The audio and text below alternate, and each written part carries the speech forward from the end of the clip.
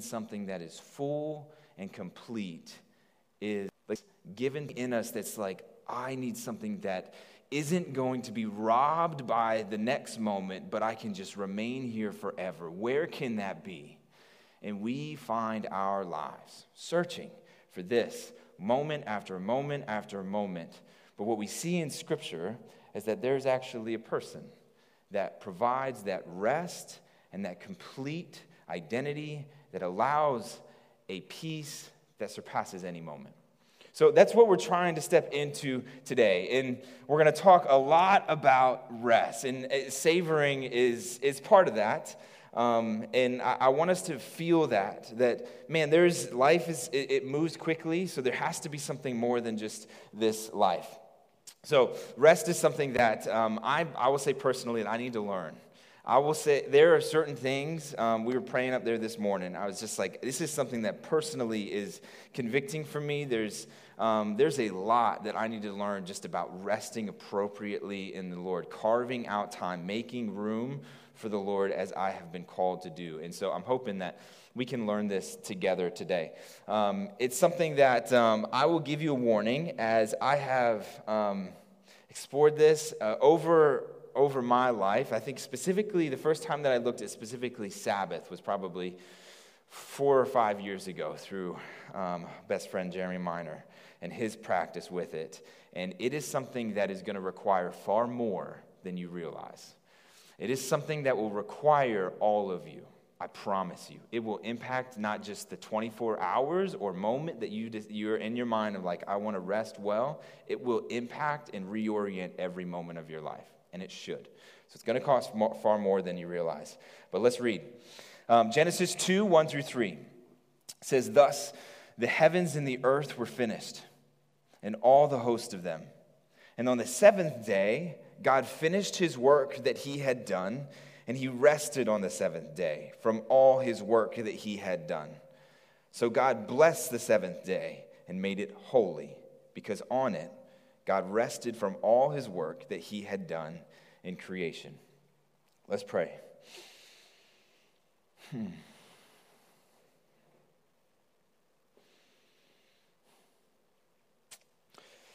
Father, would you, Lord, would you move me out of the way this morning? Would your Spirit speak? Would your word be put at the forefront of our hearts and our minds? Would you teach us today? Lord, as we look at the seventh day, Lord, as we look at this moment that represents a complete world as you had designed it to be, Lord, a world that we are called to rest with you in, I pray that you would, as you invite us into that, I pray that you would give us wisdom and discernment and clarity and passion and conviction, Lord, that your Spirit would strongly lead us forward towards a life that is full of rest, Lord, towards a life that is at peace, whether it's we're going to work or we're at home or we're in our community, whatever we're doing, Lord, that there would be a rest for our soul that can be found in nothing other than you. Father, would you do that today? We give you all the glory and praise. In your name, amen. All right, so there's been a lot up until this point. So we are on day 7. We've made it through. We kind of took them in chunks, right? We started with the very beginning, and then we took essentially day 1 through 6, and then we kind of pieced apart day 6, because on day 6, God creates man and woman, human, and he says that they are made in the image of God, the Imago Dei, and that changes everything about our role within this. It changes specifically our value and our identity. It's unique among all of creation. And so today we step into day 7. What we've seen thus far is that God has formed, like we've said, that he's formed this cosmos, and then he's filled that with life. Like he fills it with birds of the air and the fish of the sea. He fills it with humans. He fills it with plants. He fills it with all kinds of stuff. Everything that as we walk out of here and you see, there's this constant life that is all around us. And it's the result of what we see here. And so we see this play out. And today we get this moment where you're like, all right, so God doesn't, like, what does he create today? And the answer is nothing. Like there's nothing physically created on day 7. So the temptation is to just be like, all right, I guess there wasn't a need for day 7, so you just kind of like move on in the narrative. But I will put before you today that day 7 is the point of the entire story. Day 7 is everything. So let's understand it.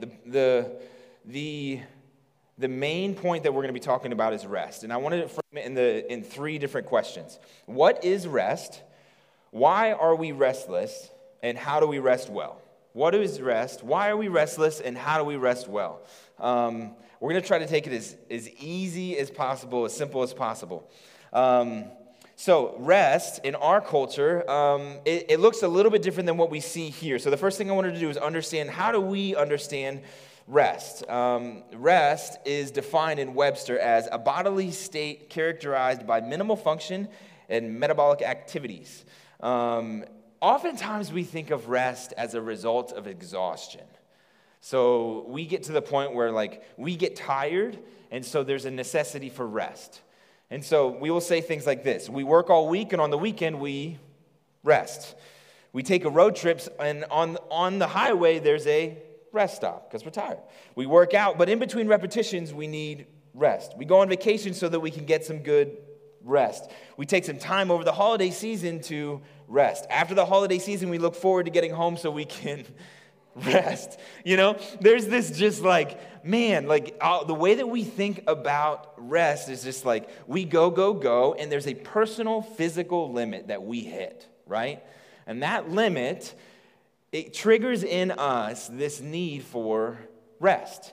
And while I think that's a really good thing. Stephen Covey, who wrote 7 Habits of a Highly Effective People. Great. I want to know 7 habits. You want to know 7 habits? 7 habits. The seventh one is that he says that everyone needs to sharpen your saw, right? So his whole idea is man, you can't just keep cutting at a certain point. You got to sharpen that saw. You got to break, and you got to reinvigorate whatever it is you're doing, and you've got to then move forward. So there's this if you're going to be effective, you need to rest. And it's yes, that's really good.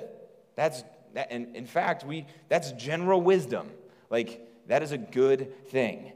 But when we look at this story, I think you'd have a hard time convincing at least me that God was tired. As we go through day 6, there's not this moment where God's just yo, that was a lot, right? I don't know that I can handle that again. God's not exhausted. He doesn't feel that the same way that we feel that. And so the question we need to answer is, what does it mean that God rested? And in order to do that, we need to look at the words. So the word that we get for rest here, I don't know if, Caleb, you want to try this thing? Yo, Caleb Baker, look at this. I ask, and he's just yeah, dude, we could do that. All right, so the word that we get is rest. We get it twice. We get it right here, and we get it right here. And we see that word play out in 2 different ways. So it comes over here, and we have, that was a messy one.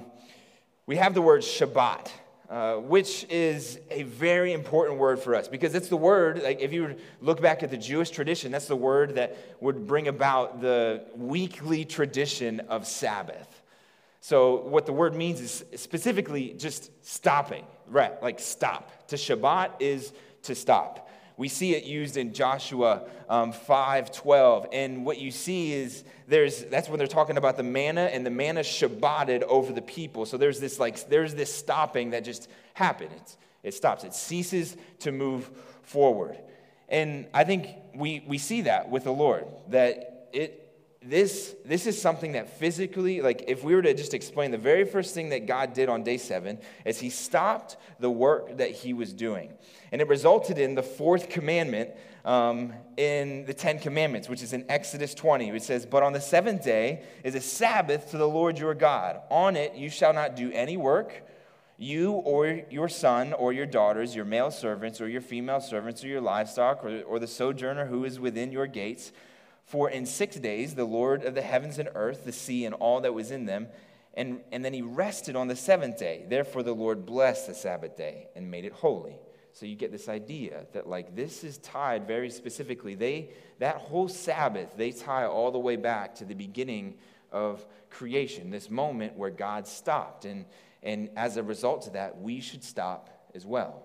And not just us. He kind of lists their entire life, right? Like everything that you own, everything that you possess, everything should just cease to move forward. And what's interesting about that is in that passage, Moses, who wrote both of these, he uses a different word, right? For rested. So in Exodus 20:11, when he says that he rested, that God rested on the seventh day, he uses the word nuach. I promise you we're getting somewhere. We're not going to talk about words the whole time, I promise. So we have these words, Shabbat and nuach. Shabbat is to stop, but this word nuach is to remain or settle into something. To remain or settle into something. So the idea would be like Brian's walking past my house and he Shabbats. And so he stops. He's like, hey, there's your house. And I'm like, hey, BT, what's going on? To nuach would be a little bit different. So to stop and then to come in and to like kick off his shoes and to settle down and to eat a meal, it's a little different idea. He now dwells in my home. And so it's important that we understand what is happening in this moment because, see, understand that God rests. We can very quickly take our idea of rest and then put it upon the Scriptures and be like, okay, so that means that God has his limits as well. But what we actually see is that God chose to stop and to remain, which is a much fuller idea of the purpose of day 7. It gives us everything that we need to know about day 7. It is something that the gift that God gave on day 7 was his very presence. God rested on day 7, the way that we would remain or settle into something. So God creates this good world, and in fact, at the end, he delights in it right before the last verse. On chapter 1, it says he's very good. It's just this sense of delighting in the creation that he has made, and then he settles into that creation and dwells within it. And over and over again in this passage, you cannot miss that he also sees it as something that is complete. It's finished. We see it multiple times within our passage. In verse 1, it says that it is finished. And then on the seventh day that God finished his work and he rested from everything that he had done. And I don't know that I want to go into all the sevens, but you get this over and over again. He is pointing to the number specifically 7, which represents completion in Scripture. Hey, Tim. And so you see that God has now stopped on day 7. He has filled the earth with his presence because he sees it as something that is complete. And why does that matter? It matters so much because as we look at the whole narrative, remember that's what we're trying to do, is we're trying to take this beginning portion, these first 2 chapters, 3 chapters, and we're trying to pull it through because we see in Scripture that these truths are pulled all the way through Scripture until today, and where we can see how this impacts us today. And so the question is, why does it matter that God remained on day 7? It's because all throughout Scripture, God is moving towards and desiring to dwell with his creation, namely us. Like, over and over again, you get this idea, like it is a bigger picture of what rest means in Scripture. Rest means something much more than what we say that it is. You see rest in creation in the story that we just described. You see this rest as a sign, which is the prophets speaking of this future rest that's coming, which is the tabernacle and the resting and the dwelling place of the Lord, which is the temple and the resting place and the dwelling place of the Lord amongst his people. And then you get rest in a person. You get rest in a person of Jesus Christ who says, "Come to me, all who are weary and heavy laden, and I will give you rest." It's like, man, how can someone say that? The only reason that he can say that is because the Sabbath that was created on day 7 is his. It's his. He embodies that. He embodies every bit of that. So rest shows up as a person, and then it shows up out of Jesus as a future promise. You look at Revelation 21. Like if you look, it's crazy to think about. God dwells with his people. And that's the main thing that we get out of day 7. And if you look at Revelation 21, it says, behold, the dwelling place of God is with man. He will dwell with them, and they will be his people, and God himself will be with them as their God. He will wipe away every tear from their eyes, and death shall be no more. Neither shall there be mourning, nor crying, nor pain, for the former things have passed away. What does that sound like? Rest. You know? So you see, rest then becomes a much bigger and more influential thread to this whole story that you just maybe didn't realize it was there. Is that rest is actually what we're created to do. The way that Tim Mackey puts this is he says the question throughout all of Scripture, the great question is, will humans ever truly nuach, rest, and remain with their Maker? It's the question. And you see this question trying to be answered over and over and over and over again. Then you see a good promise in Christ. Will we rest? So he completes this. He completes all of creation. And I think when we think about complete, we talk about the story of Scripture. It was complete, but maybe not in the sense that we think about it. How many of you play board games? Yes. Wow. We got a lot of board game players. So if it's a complicated board game, I do not play. It's kind of one of those things where it's just like, I read, but when I say that, when I meet a reader, like a true reader, they're just running through books, and I'm like, I'm not a reader. So like I play board games, but really just when I'm asked. I'm not addicted to board games as some are. But it's when you play board games, there's something that has to happen before the game begins, right? There has to be this moment where the game's set up. And for some people, this is the toughest part for me because I'm just like, come on, we got to get on with it. But there's all these little pieces. I hear about this game called Dungeons and Dragons. Never played it. There's a lot of little pieces. That's what I know about that game. But I'd imagine that it would take a really long time to set up before you can even begin the game. So you get this idea that like, man, this thing is complete. But it's complete in the sense that there is so much potential for good.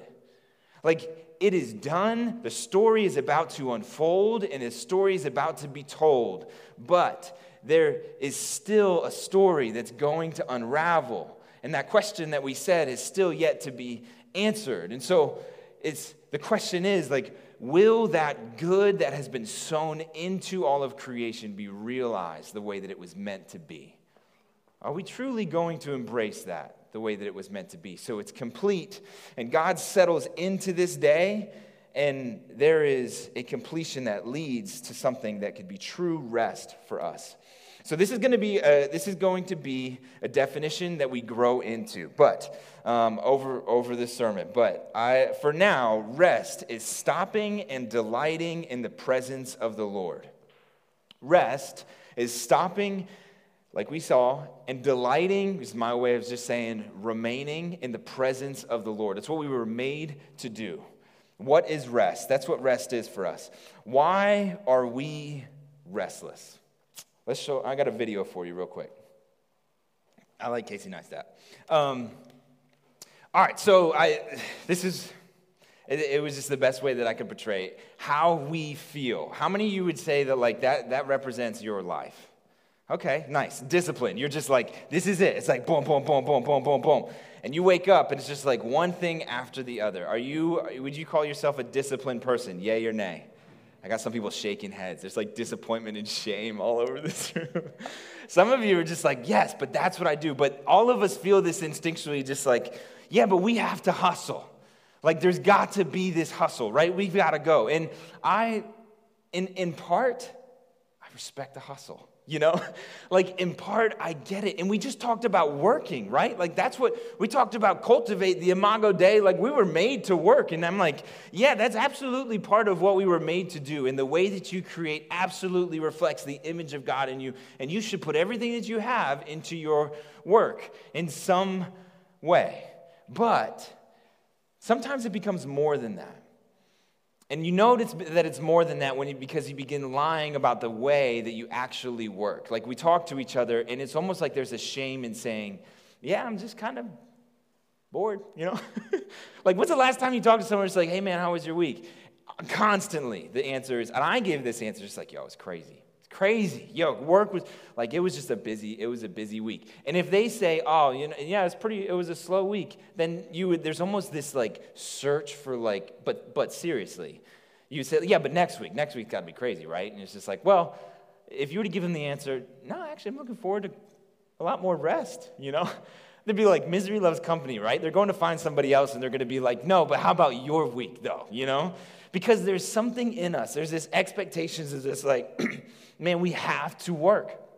And there's got to be a certain pace that we have to keep. And we realize over time that it seems to be less actually us being able to schedule correctly and more something that we are doing to ourselves. And we discover that it has a little bit more to do with some insecurities and potentially some identity, some misplaced identity that we might not be willing to admit. And so even when we do rest, I'm not saying that we don't rest. I'm not saying don't work hard. But even when we do rest, we rest. And when we're told about that, it's usually pitched in a way where it makes you more effective, more efficient, right? It makes you a better balanced person. Ultimately, what it's doing is it's serving the master of work. You're pitched this idea is, let me help you be more efficient at work. So, rest at times. We've learned that's good for us. So, even when we practice rest, it serves a different master. I'm not promoting laziness. I want you to know that is not what we're doing. But a book that's been helpful for me in understanding all of this, Peter Scazzaro, we always say resources. Peter Scazzaro wrote a book called The Emotionally Healthy Leader, and some of this that I'm going to talk about has to do with the Sabbath portion that he writes about in here. And there's a certain kind of rest that we discover it's just different. In the very beginning of that chapter, he talks about in a conversation that he had with a counselor he called Bob. He didn't give his full name, so I'm just going to call him Counselor Bob. He asked that same question of, like, why do we fail to rest? Like, why is it that I'm constantly talking to leaders or people and I'm saying rest? And every time I say rest, people are like, yes, rest, love the idea of rest. But then you talk to them 2 weeks later and it's just like they won't rest. And he asked this counselor why. He says, they can't stop. If they stop, they'll die. They are terrified. They are frightened to death of what they will see inside themselves if they slow down. And you want them to immerse themselves in things like solitude and Sabbath and silent reflection. The terror of stopping reveals the depths of their emptiness. Pete, you are inviting them into practices that might well obliterate their entire sense of self. It's just like, why do we not rest? It's because we can't rest. Like, you can't. There's something in you that is dependent on it in a way that we're not willing to admit. But what we see in Scripture is something different. I love that Narissa started with Psalm 23, because I want to read it again. Verses 1 through 3 say this. It says, "The Lord is my shepherd, I shall not want. He makes me lie down in green pastures. He leads me by still waters. He restores my soul. He leads me in paths of righteousness for his name's sake." This idea of rest is one that we see throughout Scripture that we can't find outside of the Lord. You simply can't do it, because what happens quite literally is that you're transferring your identity from one thing into the other. And in order for there to be rest, there needs to be security. Like there needs to be this sense of everything being at peace. And that doesn't mean the world is at peace, but it means that you know who you are and you're okay. And you're okay with stopping, and there's not a dependence on something outside of you that you can't control. And so that thing can be a million things, but if it's anything other than the Lord, it's going to be something that you can't put down, right? If it's something that you can't put down, then you're going to have a hard time stopping and dwelling. But if you're able to put that feeling of, I need something to protect me, I need something to provide a safe place where I can remain, you put that in Christ, and there is an opportunity there to rest, not just in a moment, but is who you are, to embrace a new identity as someone that is at peace with the Lord. So you rest. And sure, that plays out in physical ways. Like, sure, that's going to change the way you reorient your day, and that's going to change the way you make room for rest. But most importantly, it reorients your heart towards the Lord. That's what it does. That's where true rest is found. All right, time's flying. I want to revisit this idea of Sabbath. I think we're just going to go to, let's go to Jesus' opening line. His opening line. So we've talked about this before, but in Luke chapter 4, 18 and 19, the very first thing is Jesus walks into the temple on the Sabbath. And I don't know what it is with Jesus' ministry. Now it makes a little bit more sense, but he heals 7 times. Of course, it's 7 times. There's 7 healings on the Sabbath. But it feels like he's constantly walking all over this idea of the Sabbath. And I think one of the things that can kind of result in us to have a misunderstanding of the role of a Sabbath and the gift that it is for us. But the reason that he's walking all over it is because the religious leaders of the day are truly offended as what they've created the Sabbath to be and what he's not acknowledging. So the very first thing that he says as he steps into his ministry in verse 18, now it's the Sabbath day, he's standing in the temple. He says, "The Spirit of the Lord is upon me because he has anointed me to proclaim good news to the poor. He has sent me to proclaim liberty to the captives and recovering the sight of the blind, to set at liberty those who are oppressed, and to proclaim the year of the Lord's favor." The year of the Lord's favor is the Sabbath. Like, it's this ultimate Sabbath, right? And so there's the first thing that he says, you can look at that and be like, sure, that's Jesus' ministry. But if you're a Jewish person there at that day, you're looking back and you're saying, he's saying something very significant about who he is. He's saying that he is the one that represents this greater Sabbath that we've always been promised to have. And as he walks throughout his ministry, you see it play out over and over and over again, that he does these things, where he gives liberty and freedom. And he invites you into that rest. So, rest, man, the first thing that we saw is that rest is stopping and delighting in the presence of the Lord. What we're going to see next is that rest is surrendering your rule and delighting in the presence of the Lord. It's a more teased out way of saying stopping. So the last question that we have is, how do we rest well? How do we rest well? So again, Peter Scazzaro defines the Sabbath as this. He says, it's a 24-hour block of time in which we stop work, enjoy rest, practice delight, and contemplate God. Stop work, enjoy rest, practice delight, and contemplate God. And he puts up these images. I just had to take a picture of them. That's the best I could do. But he's explaining, this is the secular rhythm versus the sacred rhythm, and this is what we see in our lives. So the secular rhythm is something where we work, and then we vacation. You know, it's almost just like work, crash. And then you see this sacred rhythm, which has been sown into creation by God in this story. It's so relevant for us today, where there's this flow, this natural flow of work and rest, and work and rest, and work and rest. And the reason that we have a hard time giving up that work, like we said, is because of identity. But if we were to talk very specifically, remember that our role has to do with dominion, right? To rule and to subdue.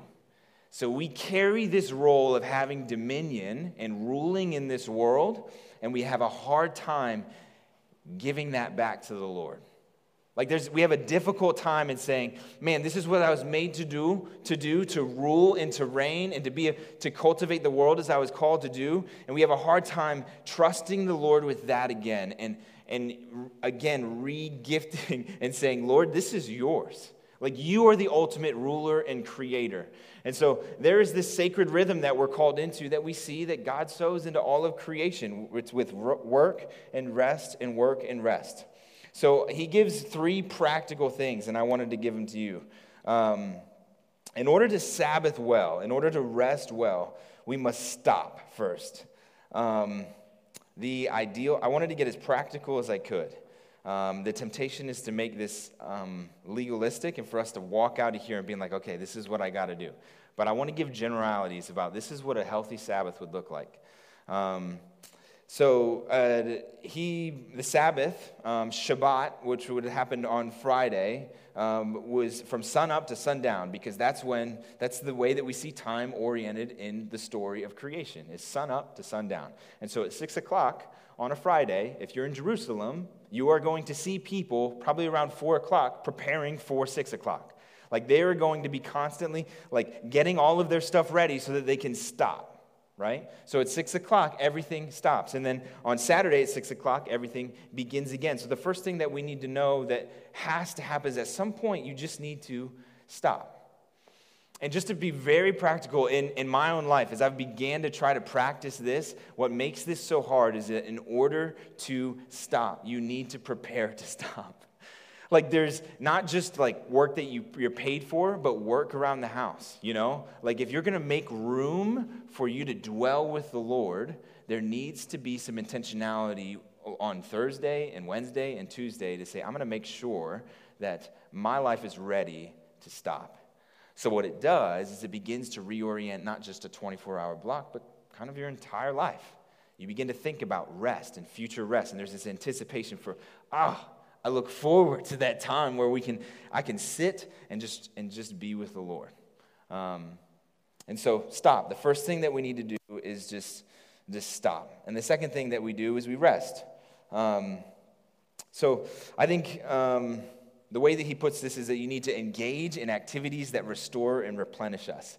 If we go back to our passage, we see this delight in the very, very end of chapter 2 that I think it gives us insight as to what it looks like to correctly rest, is to have this delight in the Lord and the things that he's created. And so I think as we engage in activities that restore and replenish us, that doesn't mean that it's us. I think what we do is we begin to ask ourselves questions as to like, man, what has the Lord done? What has the Lord done this past week and created in my life that I just need gratitude for? What are the things that I get to do that bring about that delight in the Lord? That could be sitting and reading the Word. That could be time in prayer. But it could also be going for a hike, you know? Like it could also be a really good meal. It could be time with friends. It could be time sitting around the table playing a board game. Like there's something that like to have joy on this day is a good thing. So to make room for these things is a good thing.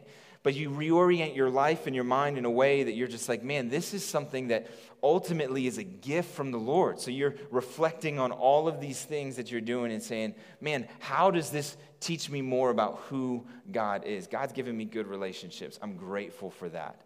I'm looking forward to sitting down for a cup of coffee on the Sabbath so that I can enjoy a relationship with my wife. I can enjoy a relationship with my kids. I can enjoy a relationship with anyone else that God allows to sit in front of me. You know, like there's these moments where you're just like, man, God, you're reflecting on everything that God has done. You're resting. And then the final one is delight. So what gifts has God given you? What has God been teaching you? What has God used to bless you? What prayers has God answered? Scazzero says, be intentional about looking for evidence of God's love in all the things that he's given us to enjoy. That's what we're called to do. Now, the reason that this is really important is because rest doesn't We said that it starts with creation. It is a sign.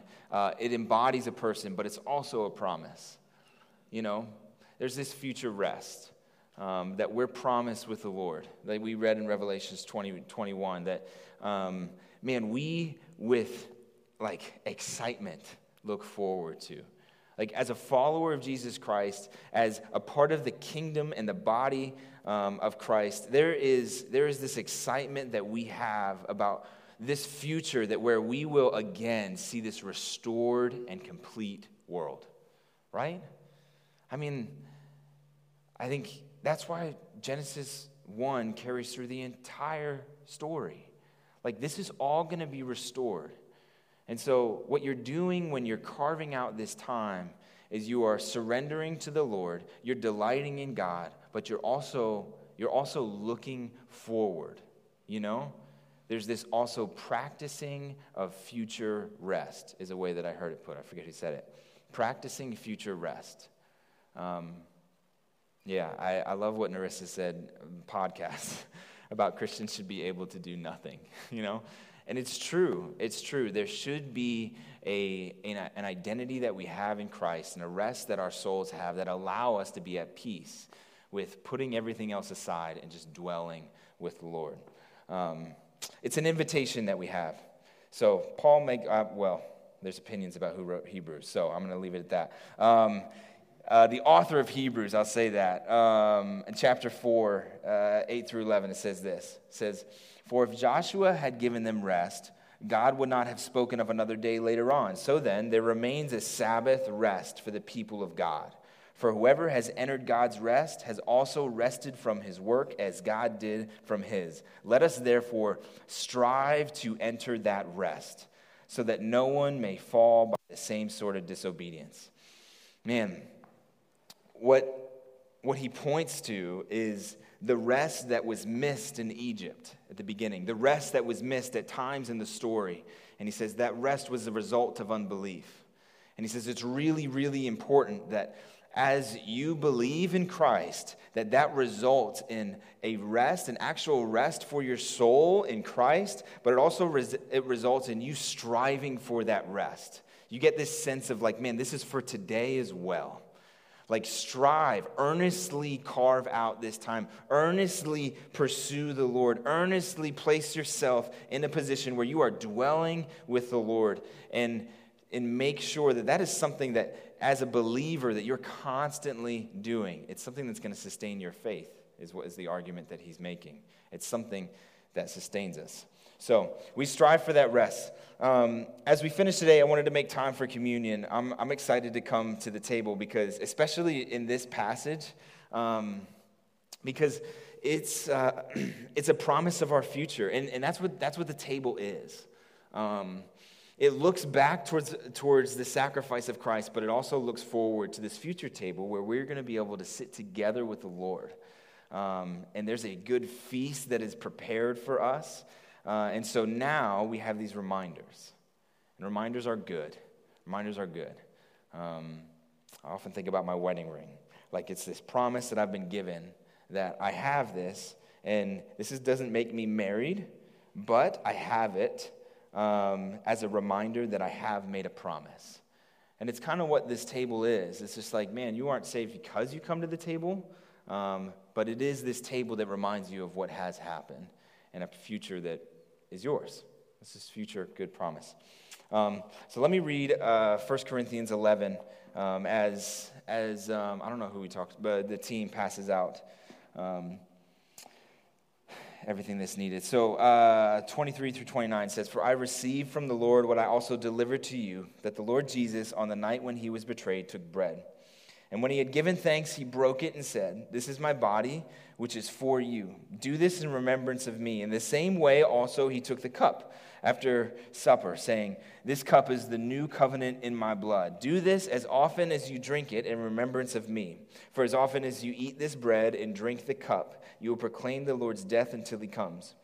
Whoever therefore eats the bread or drinks the cup of the Lord in an unworthy manner will be guilty of concerning the body and the blood of the Lord. Let a person examine himself, and so eat the bread and the cup.'" So if you are a follower of Christ, we invite you to join us at the table. We have because of COVID, this is what we got. But we are grateful and honored to continue to just remember everything that the Lord has done. And I'm praying as we come to the table that there would be an examining of ourselves, to examine if we have truly entered into rest with the Lord. And that rest first comes through knowing Christ. But as a result, if we were to look at our life, would you say that there is time that is carved out, that you have made time for the Lord in your life, to dwell with Him, to reflect on Him, to rest well? Let me pray for us this morning. Father, we are grateful today. Grateful for today to come to the table. Lord, grateful for your sacrifice, for your body and the blood that was shed and the new life that we have through the resurrection. Lord, I pray that, Lord, teach us to rest well. Lord, that if there's anyone in here that doesn't know you, that they would know that they can find their rest in you first and foremost. But then also that there is Lord, there's a good promise that we have that can be realized in part now in the way that we make room for you in our lives. So, Lord, help us do that well. Show us what it looks like to do that well. Father, we love you. In your name, amen. Go ahead and take the cup and the bread as you feel led.